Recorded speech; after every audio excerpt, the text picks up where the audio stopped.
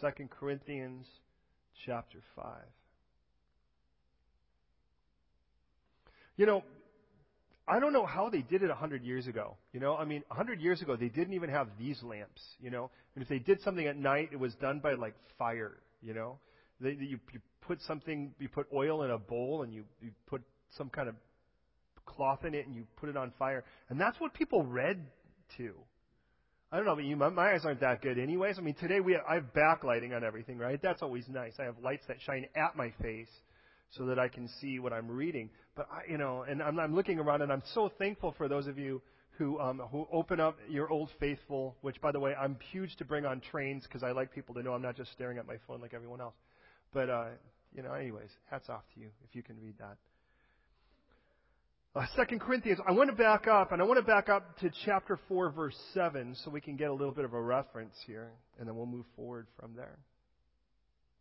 2 Corinthians 4, verse 7 says this.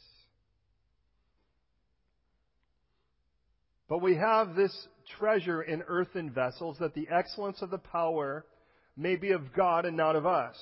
We're hard pressed on every side, yet not crushed. We're perplexed, but not in despair, persecuted, but not forsaken, struck down, but not destroyed, always carrying about in the body the dying of the Lord Jesus, that the life of Jesus may be manifested in our body. For we who live are always delivered to death for Jesus' sake, that the life of Jesus also may be manifested in our mortal flesh. So then, death is working in us, but life in you. And since we have the same spirit of faith, according to what is written, I believed and therefore I spoke, we also believe and therefore speak, knowing that he who raised up the Lord Jesus will also raise us up with Jesus and will present us with you. For all things are for your sakes, that grace, having spread through the many, may cause thanksgiving to abound to the glory of God. Therefore we do not lose heart, even though our outward man is perishing. Yet the inward man is being renewed day by day. For our light affliction, which is but for a moment, is working for us a far more exceeding and eternal weight of glory. While we do not look at the things which are seen, but the things which are not seen. For the things which are seen are temporary, but the things which are not seen are eternal. For we know that our earthly house, this tent, is destroyed. We have a building from God, a house not made with hands, eternal in the heavens. For in this we groan, earnestly desiring to be clothed with our habitation, which is from heaven. If indeed, having been clothed, we shall not be found naked. For we who are in this tent groan, being burdened, and not because we want to be unclothed, but further clothed, that mortality may be swallowed up by life. Now he who has prepared us for this very thing is God, who has also given us the Spirit as a guarantee. So, we are always confident, knowing that while we are at home in the body, we are absent from the Lord, for we walk by faith and not by sight. We are confident, yes, very well pleased rather, to be absent from the body and to be present with the Lord. Therefore, we make it our aim, whether present or absent, to be well pleasing to Him. Pray with me, would you please? Lord, we lay before you ourselves and this text and pray for the perfect merger. I pray, Lord, that you would speak now in perfect length and depth, that every one of us will hear you. Speak fluent us individually, that we hear you speak to our need, and corporately, that we as a family can enjoy that sense of unity that only you, Jesus, can bring. So, Lord, color in the black and white. May we have so much fun in your word. Lord, captivate us and draw us into it. And Lord, may we walk out of here changed, clearer, seeing things as you do. Jesus, in your name, amen. Would say tonight as I would any, please don't just believe me. Don't just assume it's true because I say so or because I have a mic strapped to my face, but rather search the Scriptures. Let the Bible always have the final say. Perhaps some of you have heard this story. A girl in our fellowship has a friend. This friend has a friend that's going to China. As the friend's friend, who is going to China, is heading to China, she leaves with her friend, her dog. She leaves her dog because she can't take her dog to China. That would not be wise on a handful of levels. The last thing she says to her friend before leaving for China is, whatever you do, don't kill my dog. That's what kind of friend is that? Lo and behold, the girl leaves for China, leaves the dog with her very young friend. 4 days later, the dog dies. This is a true story. There's more. Apparently, the dog had choked on something. I really don't know the full story, but I'm not testifying in a court of law over it. I really don't know the cause of death. This poor young girl is trying to figure out what to do. Because after all, how was she going to tell her friend? The last thing her friend said was, whatever you do, don't kill my dog. So she says, I know what I'll do. I'll take the dog and I'll bury it somewhere far away and tell her that the dog ran away. I don't think I could make up this story. So the girl takes this dog, which has now passed away, puts it in a bin liner, puts it in a suitcase, because she doesn't want to bury the dog in front of her own house. Now, she's apparently unaware of the fact that to bury anything in a public park is a crime, but nonetheless, I don't know the girl personally, so I think I'm a little safe from testifying, nonetheless. So she takes the dog, puts it in a bin liner, puts the bin liner in a suitcase, and heads to the underground. Because after all, how else is she going to get a dog to the other side of London so she can bury it in a park somewhere that she's never been? Now, the dog's a little heavy, and so that's a bit of a struggle for her. She's carrying a dead dog in a bin liner, in a suitcase, onto the underground, and she gets somewhere to the other side. And as the doors open, the girl is now grabbing the suitcase, and she's struggling because it's a little heavy. A kind gentleman is standing next to her, recognizing that they're going to need to get off fairly quickly. So, gently and kindly, he turns to her and says, "What's in the suitcase that it's so heavy?" Now, she's scrambling to come up with an answer, as one would imagine, because after all, what do you tell the guy? It's a dog that I killed that I'm going to bury in a public park because my friend's in China. Well, she's not going to do that. So she's scrambling for an answer, and she just tries to come up with heavy things. Well, my books and my computer, my laptop and my iPad and other heavy things. And as she reaches over to get the other bag, which maybe I'll assume has a shovel in it, as she turns around, the man has grabbed the suitcase and he is running because he had nicked the suitcase. He had stolen the suitcase thinking there were books, an iPad, and a laptop in there. Oh, the spoils of war. Now, if you know anything, if this man has any history stealing anything, you probably know you don't even go near the items for a couple days because you don't want to turn them on because they send off signals and so forth. So what if it be the case? There's a man who's got a suitcase in his room and it's starting to stink. And most iPads don't smell like that. And he's just waiting for that day. And one day he's going to open that thing up and there is a dead dog. And that is all of his effort for stealing this thing. Why in the world do I tell you this? Other than it is a great story, let's be honest. That is the problem with our text. Is that Paul is telling us that there is an inner man in every one of you. Now, I don't mean that like male, like Mary, inside you's a man. What I'm saying is that inside every one of us is the you that's really you, that's eternal.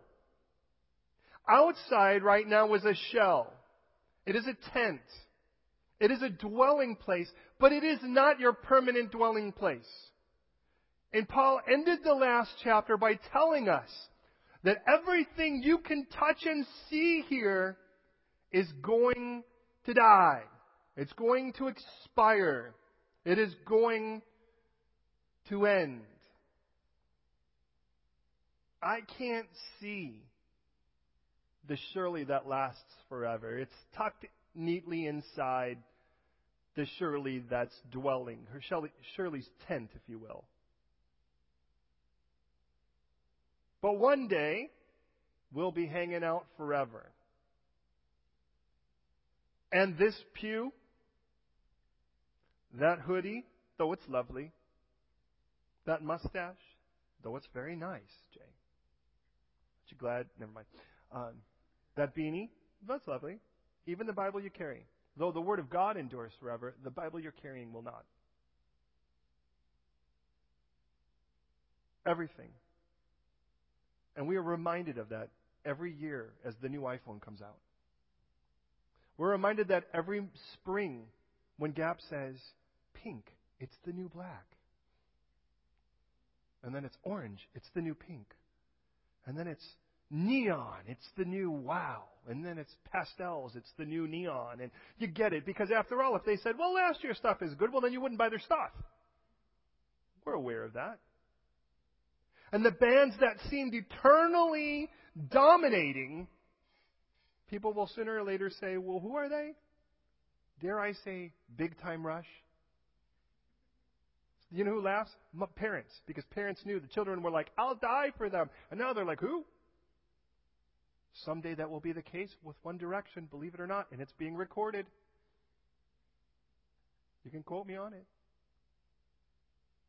Someday, all those things that seem, someday even the Marvel films will seem old. I know, I've woken you up now. I've got your attention, don't I? Hey, a guy can only turn green so long.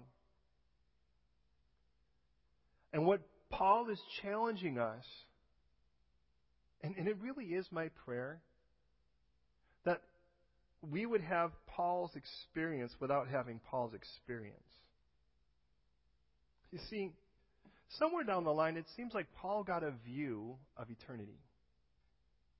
Now, the easiest way, if you're looking at the book of Acts, the easiest way to assume it happened, to be honest, is when Paul got stoned when he was actually in the southern central area of Turkey. They stoned him, left him for dead. In Lystra, Derbe. The disciples gather around him. He gets up, goes back in the city, gets Barnabas, and off they go. It's his first mission trip. But somewhere in it, and Paul will tell us this, by the way, as we dig into 2 Corinthians, that Paul got a vision of heaven.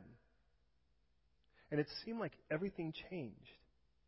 Because from that point on, he looked at everything and he saw the temporariness in the things that were once huge ambitions even for him. And he kind of looked and went, it's just not the same anymore.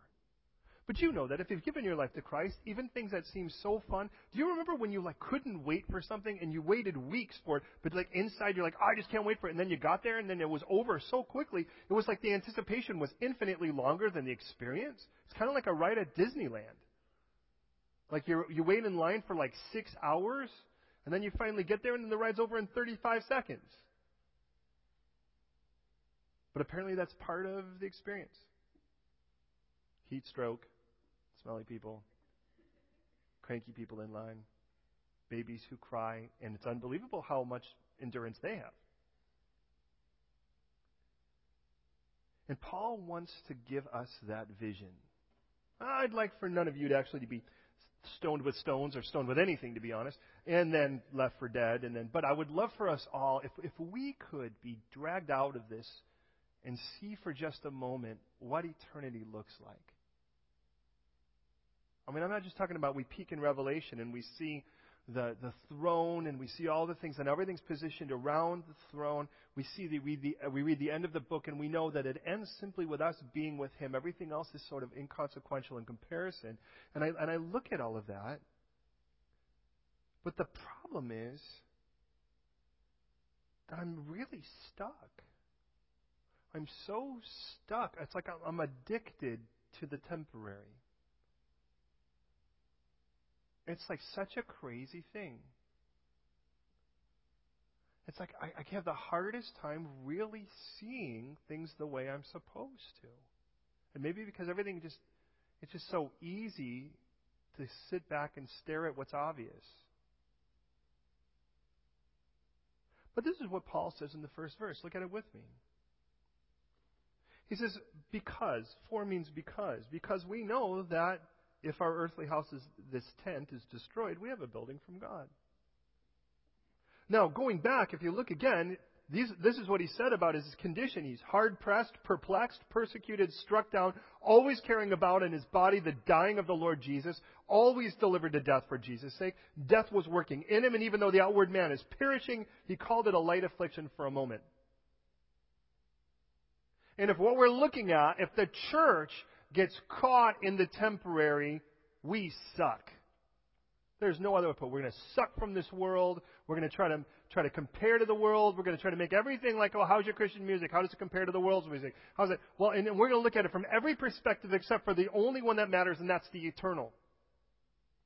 And so what will happen is we'll have very, very artistic nothing to offer. Oh, we'll have great camera angles, and we'll have very artistic things and things so flower-spoken with such ornamentation. But really, we've decorated. It's one of those boxes that when you finally get it open after 15 boxes in a box kind of thing, like Matryoshka gift. And by the time you get to the end, there's nothing in there, and everyone's laughing. You're like, this isn't funny. I worked really hard to get these things open, and look at what we got. Nothing. That should never be that way among the church. And it should never be that way among those that belong to it, because the church is people. We're aware of that. And so he starts telling us, though this is Paul's experience, those that are Paul's opponents were very much driven by what they see. And they were totally you tell God, this is what you want. It's the car, it's the house, it's the health, it's the wealth, it's the whatever. And you start adding zeros to your bank account and God's just going to back them up. Sure, I'd say the same thing, just add the zeros on the front, not the right-hand side. And if you think the best thing that God has to give you is money, then what happens when you die? That everything God has to offer you is over? What kind of God are you serving? On the other side of it, this is what Paul says. Yet, he's not crushed, nor in despair, not forsaken, nor destroyed, but that the life of Jesus may be manifest in his body, that the life of Jesus may be manifest in his mortal flesh, life in them because of this. And he says, that Jesus, God who will raise us up with Jesus and will present us with you, therefore we don't lose heart. Because though the outward man is perishing, the inward man is being renewed day by day. Because he's working a far more exceeding eternal weight of glory, even in these temporary hard times that are, by the way, very tangible. You can really feel them. If Lucas had a tumor attached to his liver, and it was really messing with him, as one would imagine a tumor would. It was not invasive. It hung on the side of it, but it really made things really rough for him. And he went into the knife. They would, of course, assumedly knock him out. He's in a first world country. They would cut him open. They would remove that tumor, and then they would seal up all of the things if they do it right, and prayerfully not leave a watch or a scalpel or anything else in there. Lucas, really, with all honesty, will go to sleep, and he'll wake up with a scar, and he'll be sore. That's his experience at this point. Would you agree? He will wake up. Sitting up will be difficult. Going to the toilet will be difficult. He will not be popping crunches or be doing sit-ups or anything for quite a while. Though he can't see what they've done inside. He can feel the pain that was the result of that surgery. And for every trial that you and I will experience, we will physically feel its pain, even if we can't see the surgery God is performing while it's happening. And so Paul tells us here, we need to start looking with faith. But to look with faith is to see things that other people cannot see, and they will say you're seeing things. And I do hope you are. You are seeing a hope where no one else would. You're seeing a way out of no way. You're seeing a reason to rest at night. And though the circumstances may look bleak, or the people may be whatever, or the situation looks like it doesn't add up in the math, God has never been restricted by what we see. And if there's one thing we can learn in Scripture is the way we see things is just not the way God does. Back in Genesis chapter 3, God told Adam in verse 19, "In the sweat of your face you will eat bread, till you return to the ground, for out of it you were taken. For dust you are, and dust you shall return." God made clear to Adam that the tent he was living in was not permanent. Jesus tells us a parable in both Matthew and in Luke, Matthew 12:44, Luke 11:24, about a spirit cast from a human being. When someone asks me, do I believe in demon possession? I say, how can I not believe in something that's clear in Scripture? Do I believe that every person who has a cold has a demon? No, I don't. That's also not in Scripture, as other crazy things that people try to make up. But being around Camden, I've also learned that never in Scripture has it ever been a concern among the believer. You know, if a person comes at you and they're crazy, and you say, in the name of Jesus Christ, Satan, leave, and he wasn't possessed, what difference is it going to make? He's already acting crazy before that. But I can tell you of circumstances where I've seen someone act totally just in ways that you would not prefer anyone to act. And to say, in the name of Jesus Christ, you're out of here. And watch them sit. But then immediately want to tell them about Jesus because of what Jesus tells us here in Matthew and in Luke. When he says, when a spirit is driven from a human being, he searches dry places for a place to rest. And finally he says, I will return to my house for which I came. Interesting that a demon saw a human being as his house.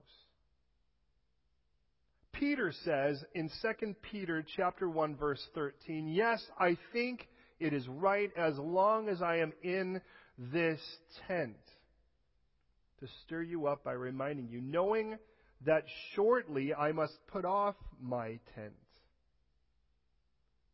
Peter speaking of his own body. Peter understood. In John chapter 1 verse 14, we read that Jesus himself, as the Word of God, that the Word became flesh and dwelt among us. The word dwelt there literally means to pitch a tent. Jesus went camping, and the campground was earth.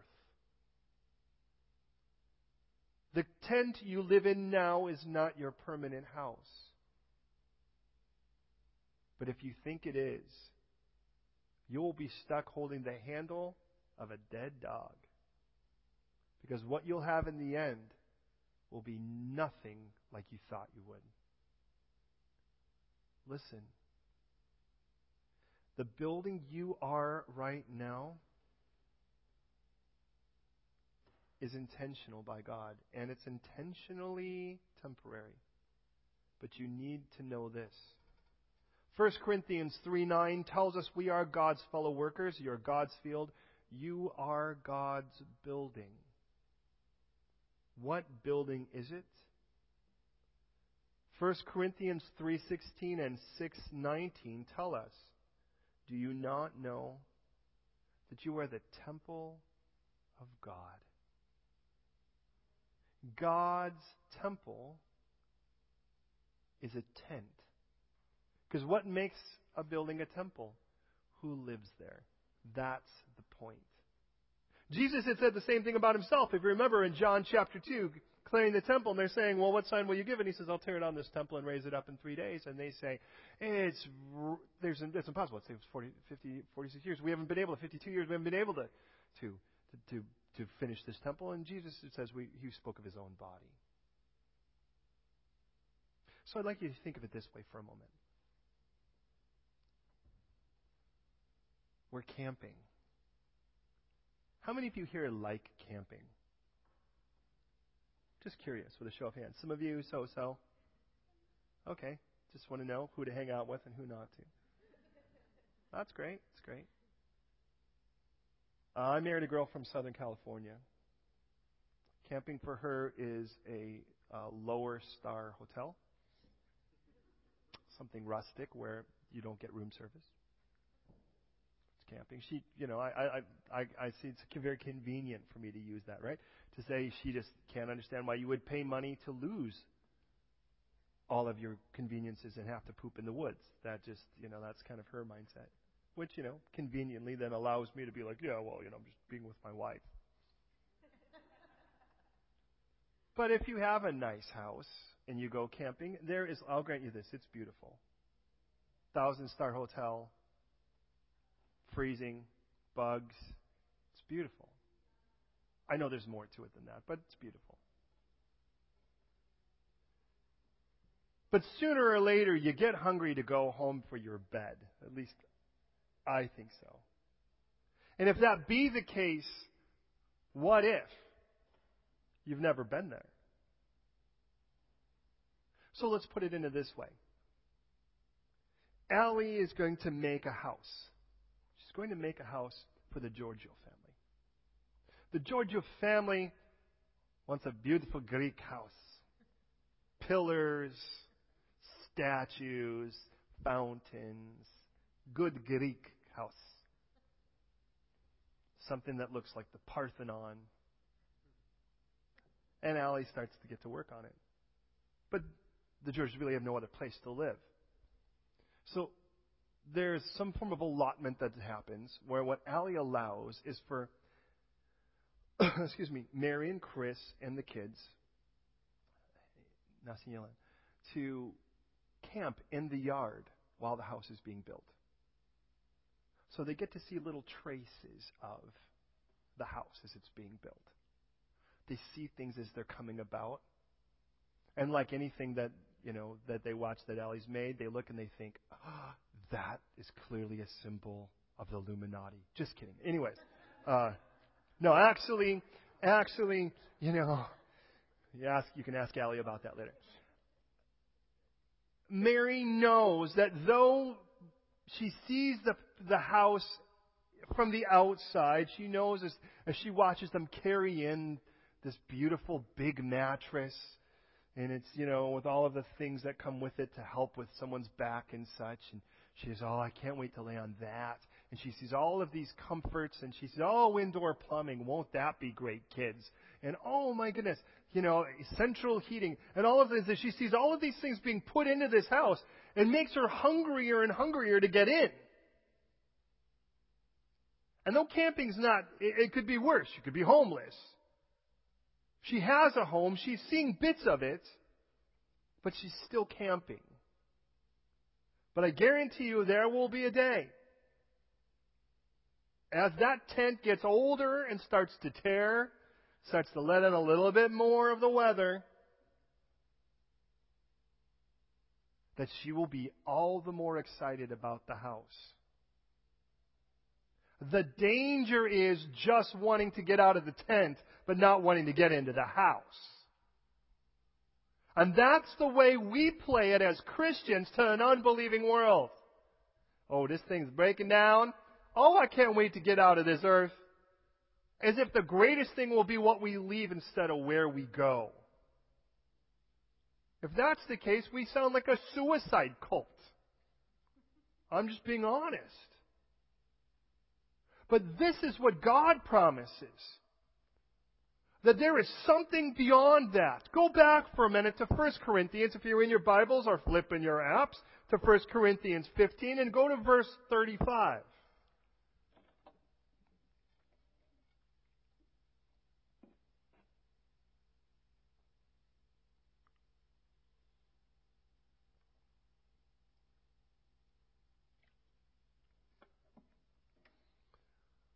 This has become, of course, the reason why some groups do not cremate. Because they think the dead in Christ are going to be raised. You're going to need the body. I tell you what, I've told my family, cremate me and flush me down the toilet. That's what this flesh is good for. I don't want it to be like, I would hate to think God would raise us up. Let's say that all of a sudden, God forbid, Deborah passes away and the Lord comes back the next day and the dead in Christ rise first and she's got like worms sticking out of her eye sockets. How fun? No, that doesn't sound like a really awesome thing. Do you think so? But some were saying that there's no such thing as a resurrection of the dead. Paul says, and I love this, it's almost like I hear Paul as if he's from New Jersey in this. What are you, stupid? That's the stupidest thing I've ever heard. If there's no resurrection, then Jesus didn't resurrect. And if Jesus didn't resurrect, we are the stupidest religion on the planet. He calls us the most pitiful people. It might as well mean it's like we're stopping sinning because we're really seeking to please somebody that's dead. And if people don't believe Jesus is risen from the dead, could you see why they have a right to think the same? Oh, how pitiful. We're going to go clubbing, we're going to go raving, we're going to do a bunch of ecstasy. Hopefully we'll live through the night. Hopefully my friend won't throw up on my favorite clothes. And I'll wake up in the morning, hopefully someplace where I can find my way home and I'm not arrested. What a great night. Oh, you're going to a Bible study, you pitiful soul. Really? So Paul says, well, someone's going to say, well, have the dead arise? What kind of body did they get? Verse 35. But someone will say, how were the dead raised up? With what body do they come? Paul says, fool, big fool, foolish one. What you sow is not made alive until it dies. Listen to it again. What you sow is not made alive until it dies. Everything about a Christian is about the resurrection but you can't have a resurrection without a death. I want a resurrected personality, but that means my old one's got to die. I want a resurrected value system, but that means my old one's got to die. I want a resurrected heart, a resurrected mind, but that means the old one's got to die. Oh, can't I just get the new without the old? God says, no, there's not room for both. You're not an earthworm. You only get one heart. What you sow, you do not sow that body that will be, but mere grain perhaps, or some other grain. God gives it a body as He pleases. And to each seed its own body.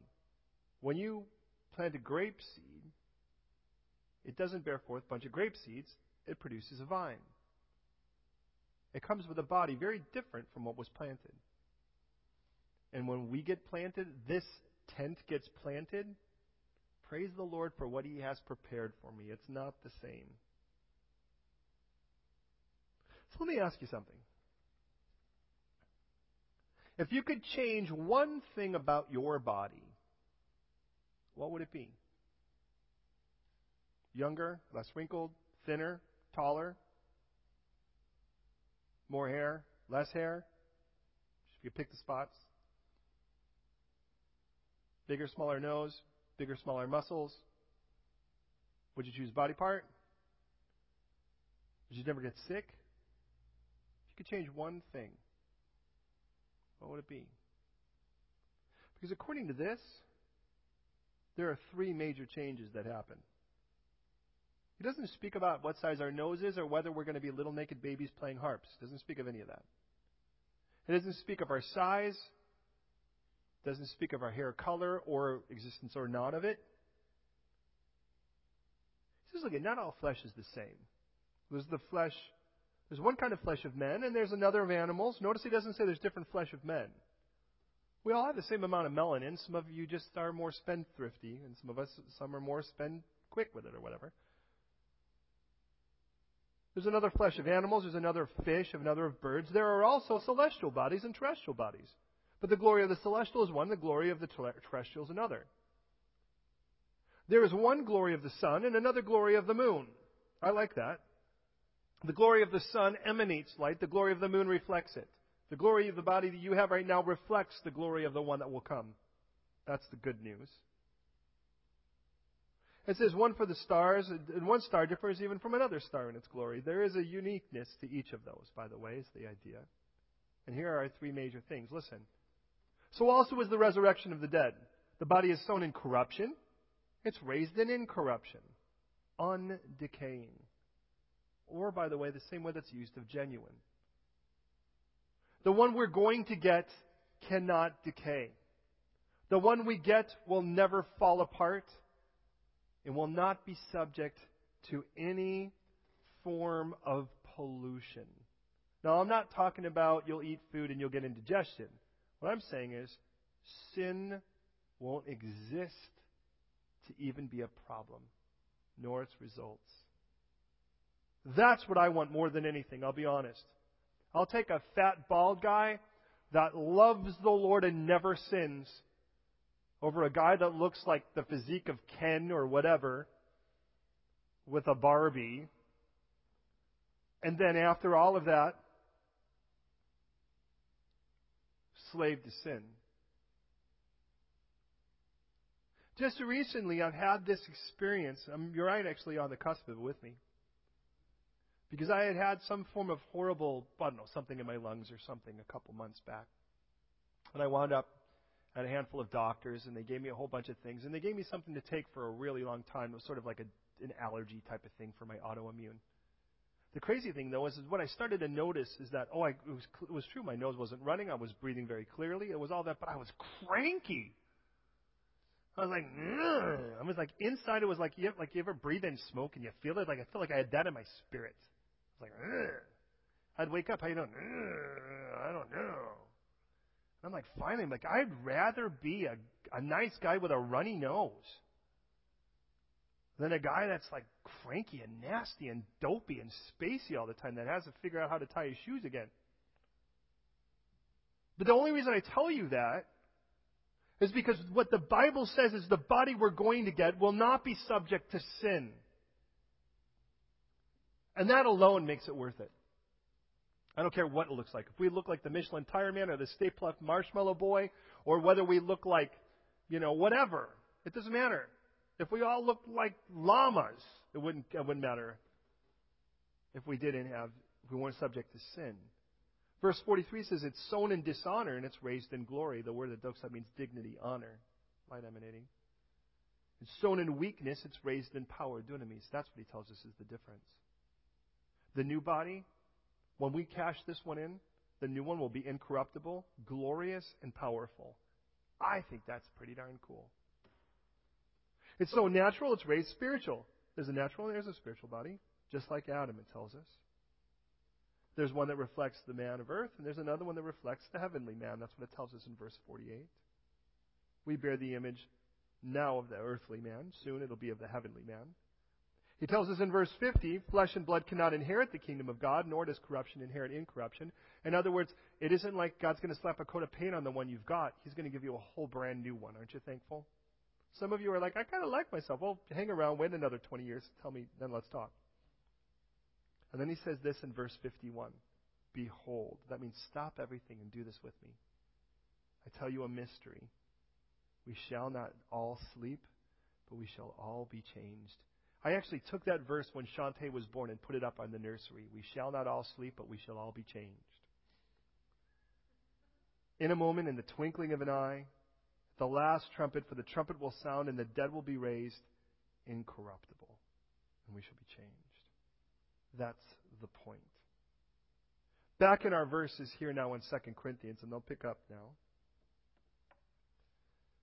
It tells us that this earthly body is has an expiration date. Now, some of us, maybe we are a little bit more keenly aware of it than others, but the bottom line is none of us are sure which is the next one that's going home.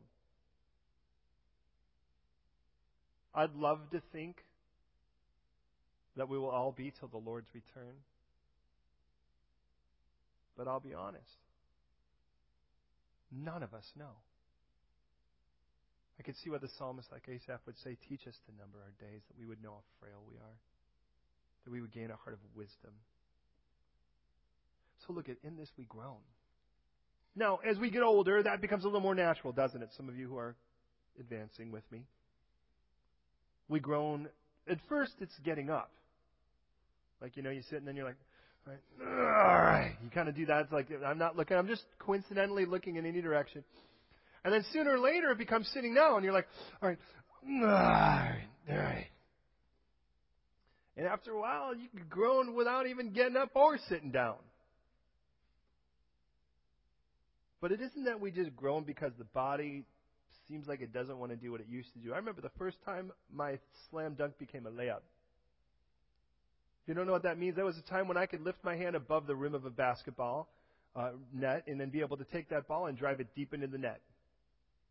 And I did everything with, I thought, the same amount of effort, same amount of everything, and I went up, and it's like somebody lifted the whole goal and took it another 3 feet away. I'm like, what? How did that get so far away? Now my shoes are far away from me. And I'm not that old. I'm telling myself. And you're in trouble. I'm reading the Old Testament now for comfort. As I'm reading those guys, they live like hundreds of years. And I'm like, yeah, see, I'm young. But we groan. But this is what we groan. And please hear me. This is what he tells us. Desiring to be clothed with our habitation, which is from heaven. If indeed, having been clothed, we shall not be found naked. For we who are in this tent, we groan, being burdened, not because we want to be unclothed, but rather further clothed. That is the point. And that becomes the testimony, beloved, that we need to bear, is that we should hunger to be with Christ. We should crave that day when we stand before Him and sin doesn't exist anymore. When we stand before Him and all there is a heart that craves Him and clings to Him and says, there you are, all I really want is you, and mean it. With every bit of us. With no competition, nothing distracting us, just us and Him. And at that point, everything else, let it burn. Because all I want there is Him and everyone I love. Nothing else is going to matter. It isn't like I'm like, dang it, if I'd only gotten another Jeep, what difference would it make? I can't drive to heaven with it anyways. In Romans 8:23, it says, not only that, but we also have the first fruits of the Spirit. We ourselves groan within ourselves, eagerly waiting for that adoption. It was a year putting in the applications, people coming to our house to make sure we weren't any more psychotic than anyone else they knew. Testing us, checking us, reading all of our files and our bank files and all of our other things, all of our personal documents and everything that was necessary so that a person in the civil affairs office in China could ultimately say, that child. But even after they sent us the picture, that was the hardest time. See that we waited, you have to get a travel permission from the government. And it shows up by mail, and you can't make them email it or anything else, and that they just really want you to know they're in control as a country. Suzanne would go to the mailbox every day and come back and say, I feel like I just had a miscarriage because it wasn't there. Yeah, there was drama in our house. Those of you who have the CD, Project 1-1, if you don't, you can have it. It's just solo piano music, just instrumental music, each song sort of chronicling a one point that season of adoption, the steps that were there. And one song is called O Mailbox, My Bane. And I was like, oh no, it's another day where you go to the mailbox and just hope it's there. But man, I gotta tell you what, Wouldn't you be concerned if she wasn't like that? If she'd go to the mailbox and like, oh, who cares? We'll go there whenever. Man, Shantae would push an empty swing and say, I'm pushing Ruthie. At our kitchen table, there was a chair nobody else could sit in. That's Ruthie. Don't sit on Ruthie. We hadn't gotten her yet, but thanks, Shantae was just practicing. But can I confess to you? Something must be really wrong with me. I'm sincere. I'm being sincere. Because having Ruthie is one of the greatest things that's ever happened to me. But Jesus is even more so. Why am I not like that about his return? Why don't I go, oh, Lord, maybe today? Wouldn't that be great? And that's what Paul says in the Romans. He's like, man, we just can't wait for that day of adoption. The only difference is we're actually the child, not the adopting parent. She was too young to know. She was 13 months when we got her. But what if she were older? And she got the picture of us. Maybe that would have frightened her and she could have waited. I don't know. But for some of those older children, they send videos and all that, and you see the stories and you watch these children, beloved, and you watch them and they're just like, their dad the moment they see their parents now, that they're adopting parents on a video, and they're like, that's just my dad now. Like, I just can't wait to get home to a home I've never been, but I've seen videos. I read their letters. And they can't wait. They live on every letter. They live on every video. We've been at the orphanages where you've watched these children, and you watch them, and it's like, man, they just go mental when they get a letter. And I've got 66 of them at my disposal. At any given time, I can open up and read. And yet I can wake up and I'll get to it. But it isn't like it's like I just can't wait to read about my daddy that's going to get me one of these days. Where's that groaning at? Have I gotten too comfortable in my campground? What's wrong with me? Listen, beloved. God has a dress code. He has a dress code for this earth, and he has a dress code that's an ultimate one. But it is not the dress code man's going to impose, because man, again, looks at the outward appearance. The dress code's to be clothed in Christ, to be clothed in love. And I do believe every Christian, that should be our dress code. That's the dress code. But there is a permanent dress. We know in regards to the parable of the man who's the king who has the wedding feast for his son. Do you remember that? And he invites everyone, and they come, and they find a guy without wedding clothes, and he's like, friend, why are you here? And he casts him out. And because we don't understand the culture, we kind of look and go, wow, that's cruel. The guy couldn't afford any clothing, and he kicked him out. But understand, we get a little bit of that in our own culture, but a man who held the wedding feast, he was responsible to clothe every man who came. And the fact that it tells us it was a king who had the party, he knew how to clothe every person who could come. So to find somebody without wedding clothes is somebody openly in protest to the marriage. This was a man offered clothes and he said no. No, I don't want that. Why would I want that? That would have me want the marriage. And he goes, that's the point. That's the point.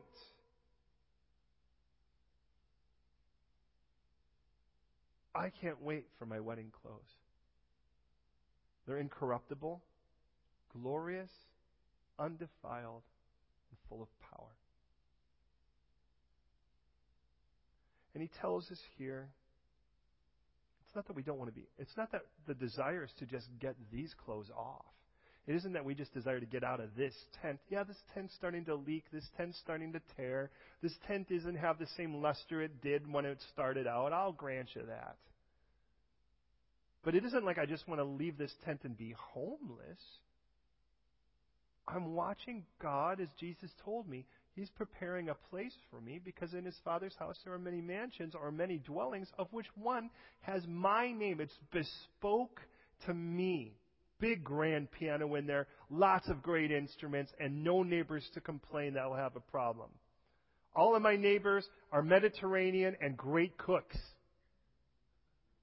And like to share. And have barbecues. And he's preparing it for me. And here I am in the campground watching that. Every time I open up the pages, I watch the house a little bit more built. And as I see it a little bit more built, I look and I think, oh, I can't wait to move into that place. When was the last time any of us sat down with an unbeliever and told him about that? Are we afraid they'll think we're crazy? Can I just fill you in on something they probably already do anyways? We might as well at least give them a good reason. Give them good information to hold on to. You could still get truth from crazy people. You've heard that. Verse 5 says, now he who's prepared us for this very thing is God, who's given us the Spirit as a guarantee. How do I know for sure? Back to our Giorgio alley metaphor, our parable. Alley, though the architect, has a building crew. And the man that is the foreman of the house, that is building the house, decides to have his son come and watch over their tent. He has a personal guard in the tent. Or better yet, the foreman happens to be a direct relative or the father of her husband, Chris. And the fact that Chris is there is a constant reminder that this house will get finished. See, what Jesus did through His Spirit is He came and He moved into your tent with you. That's the beauty here. You're like, God, do you know how rough it is to live on this campground? And Jesus is like, you know what? Funny you should say that. I actually went camping in your campground for a while. And people came and they beat up and they tore up and they destroyed the tent to the best of their ability. They tore that thing apart to where you could not identify it as a tent anymore, but they could not kill the one who lived inside of it. I was completely undefeatable. And now I want to come and live in your tent with you. How could we not feel victorious when that's who lives in the tent with us? He goes, all of that to remind you that there's a house coming, beloved. And that house that's coming is so beautiful and so right. Because you know, in the end of it all, what you're going to get is me, the Lord speaking. So verse 6 says, we are confident knowing that while we're at home in this body right now, we don't get that yet. We're absent from the Lord. That doesn't mean we don't enjoy His presence. But it does mean we don't get what we ultimately crave, which is to meet Him face to face and be like Him. For we walk by faith, not by sight. But we're confident of this. Listen, please hear me in this. Rather to be absent from the body, be present with the Lord. There's no middle ground, by the way. There's no holding place. You are either home in this body and away from the Lord, and except for the sort of His presence as He's here, or you're absent of this body and you're present with the Lord. There's no like purgatory. There's no like place that's like a pit stop or some place where you have to wait for somebody to light a handful of candles and give money to a church. Aren't you thankful? My family wouldn't have the money or the candles to do it.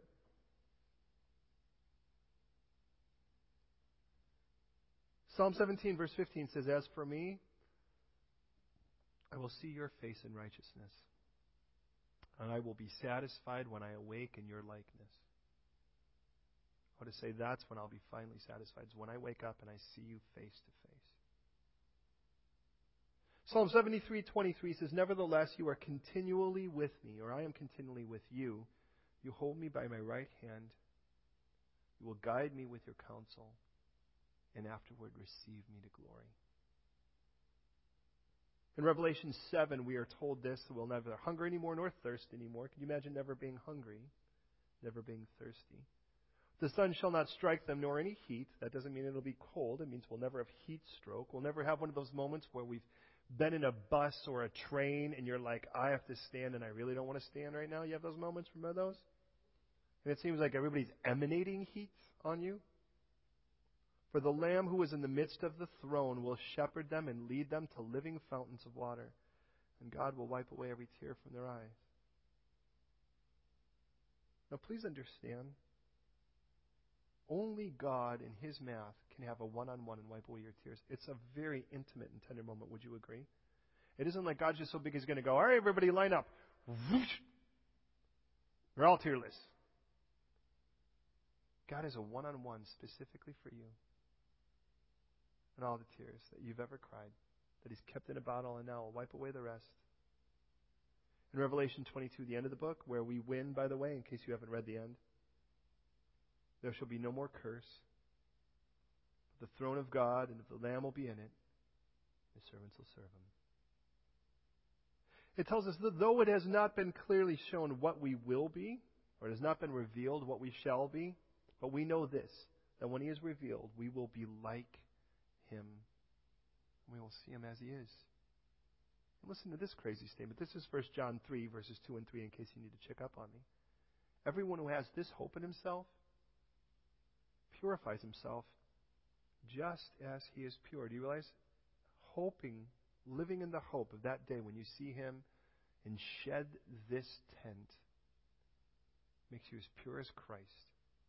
Is that a crazy thought? It is to me. So what's the end result of this? As Peter would say, by the way, in 2 Peter 3:11, since all of these things will be dissolved, then what manner of persons ought you to be with holy conduct and godliness?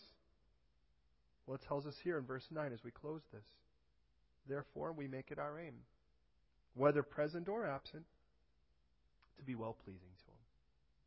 That's my end desire here. If I'm going to spend the rest of my life with this beautiful Jesus who died on the cross for me and rose again, paid for my sins, and offers me new life, a resurrected life for which then the old needs to die for that to happen, then I want to be His delight. I want my actions to delight Him. I'm His delight in the sense that I'm His.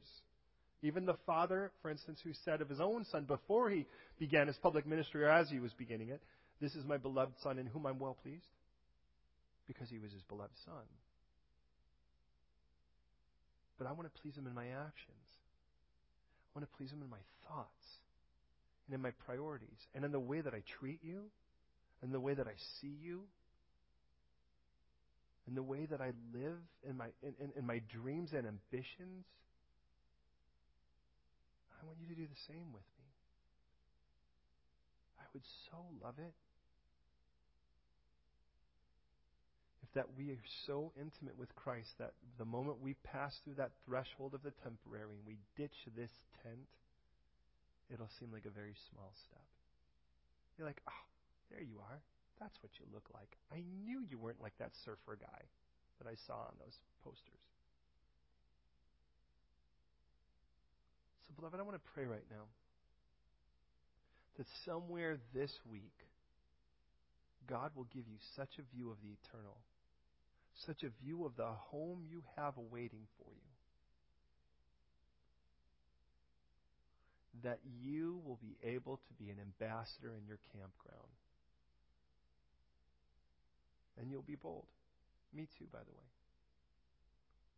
Bold about the fact that there is a day when this tent is ditched and I get to stand before the Lord. And I can't hasten that. It isn't like I'm going to throw myself in front of a train for that to happen. I want to live, and Paul would say this, he says that I know to live is Christ and to die is gain. And he says, because if I'm going to live, and if that's what God wants, that just means more fruit to my account until the time that I stand before Him. Work's not done yet, so I'm going to keep going until He takes me home. And when He takes me home, I'll punch in my time card and say, that's it. Job's done. I would really hate to do that. Have you ever worked at a place where you've had to check out, but you weren't done, and you're like, dang it. And you wanted to get back the next day, even though because part of you was left there anyways because it just wasn't done? When you used to write symphonies, and I'd have to write a particular cadence or something, and we'd have all of it, but this moment, and I was like, I couldn't even leave the room. Because even if I did, most of me was still there trying to work on it. I don't want you to live life like that now. So the Lord would have said, I'm coming back right now. And you're like, no, I'm not done yet. Because the Lord knows when the time is supposed to be done. Wouldn't it be great if we were done when we were supposed to be done? Because, man, when He takes us, man, I just want to stand before Him and go, all right, let's just enjoy eternity together now. Died on a cross so that all our sins could be paid if you accepted His gift. Rose again on the third day to give us a new life, a resurrected life, so that other things can die so that the new resurrected life could rise in its place. Are you letting Him do that? You pray with me? Lord, I thank You so much for this beautiful text. Clearly, Lord, the tent that we live in right now is still a temple. That's the crazy part. And your dress code is to drape us in a temple tent. But David understood that. Outside of his house was a tent that you dwelt in. And from the time in the wilderness and Exodus through this time until Solomon would build a house, there was a tent that you lived in yourself. And then came the house. And in the same way, we dwell in a tent. But there will be a house you're preparing for us that will not be subject to sin, that will not cave or even be tempted, but rather will just in utter love have nothing that keeps us. No history, no reluctance, nothing that keeps us just iffy about our intimacy with You. So I pray right now, Lord, for every brother and sister in here, that we would be absolutely pleasing to You. As we are Yours, we're pleasing to You. Now may it be that we live that way. Even as we groan for that final day of adoption when You come and we have our gotcha day, the day when You come and get us. And until then, Lord, if I were in that orphanage and I heard that You were open to adopt everyone in the orphanage, if I really loved them, I'd want them to come with me. Make me bold in the orphanage You've put me in. May I shine in the campground You've placed me in. All well aware that it is a tent that I live in, and it is a campground I dwell in, and both have an expiration date. Jesus, thank You for tenting in human flesh, being tempted in every way yet without sin, and then paying the price for all of our sins on the cross. Thank You for dying just like Scripture would promise, raising from the dead just like Scripture promised, and offering me a resurrected life. And Lord, if there be any in this room or within the sound of this voice who have not accepted the gift of Jesus Christ, Father, if there be any, by the power of Your Holy Spirit, show them the necessity to make that choice. And if that's you tonight, my prayer is as you hear this prayer, your heart will knit itself with the words and in the end give a confident, resounding amen. What you're saying is, let those words be my words now. Let it be so in my own life. And here's the prayer. God, I'm a sinner. We're all sinners in this room. That's clear. But You as a righteous judge punished my sin on the cross of Your only begotten Son, Jesus the Christ, who tented as a human being just like us and yet never sinned, but took my punishment in its place. Died on the cross just like Scripture promised, and 3 days later rose again just like Scripture promised, and now offers me forgiveness for my sins, the payment for my debt, and a brand new resurrected life. One where Your Holy Spirit comes and dwells inside of me, in my tent with me, as a guarantee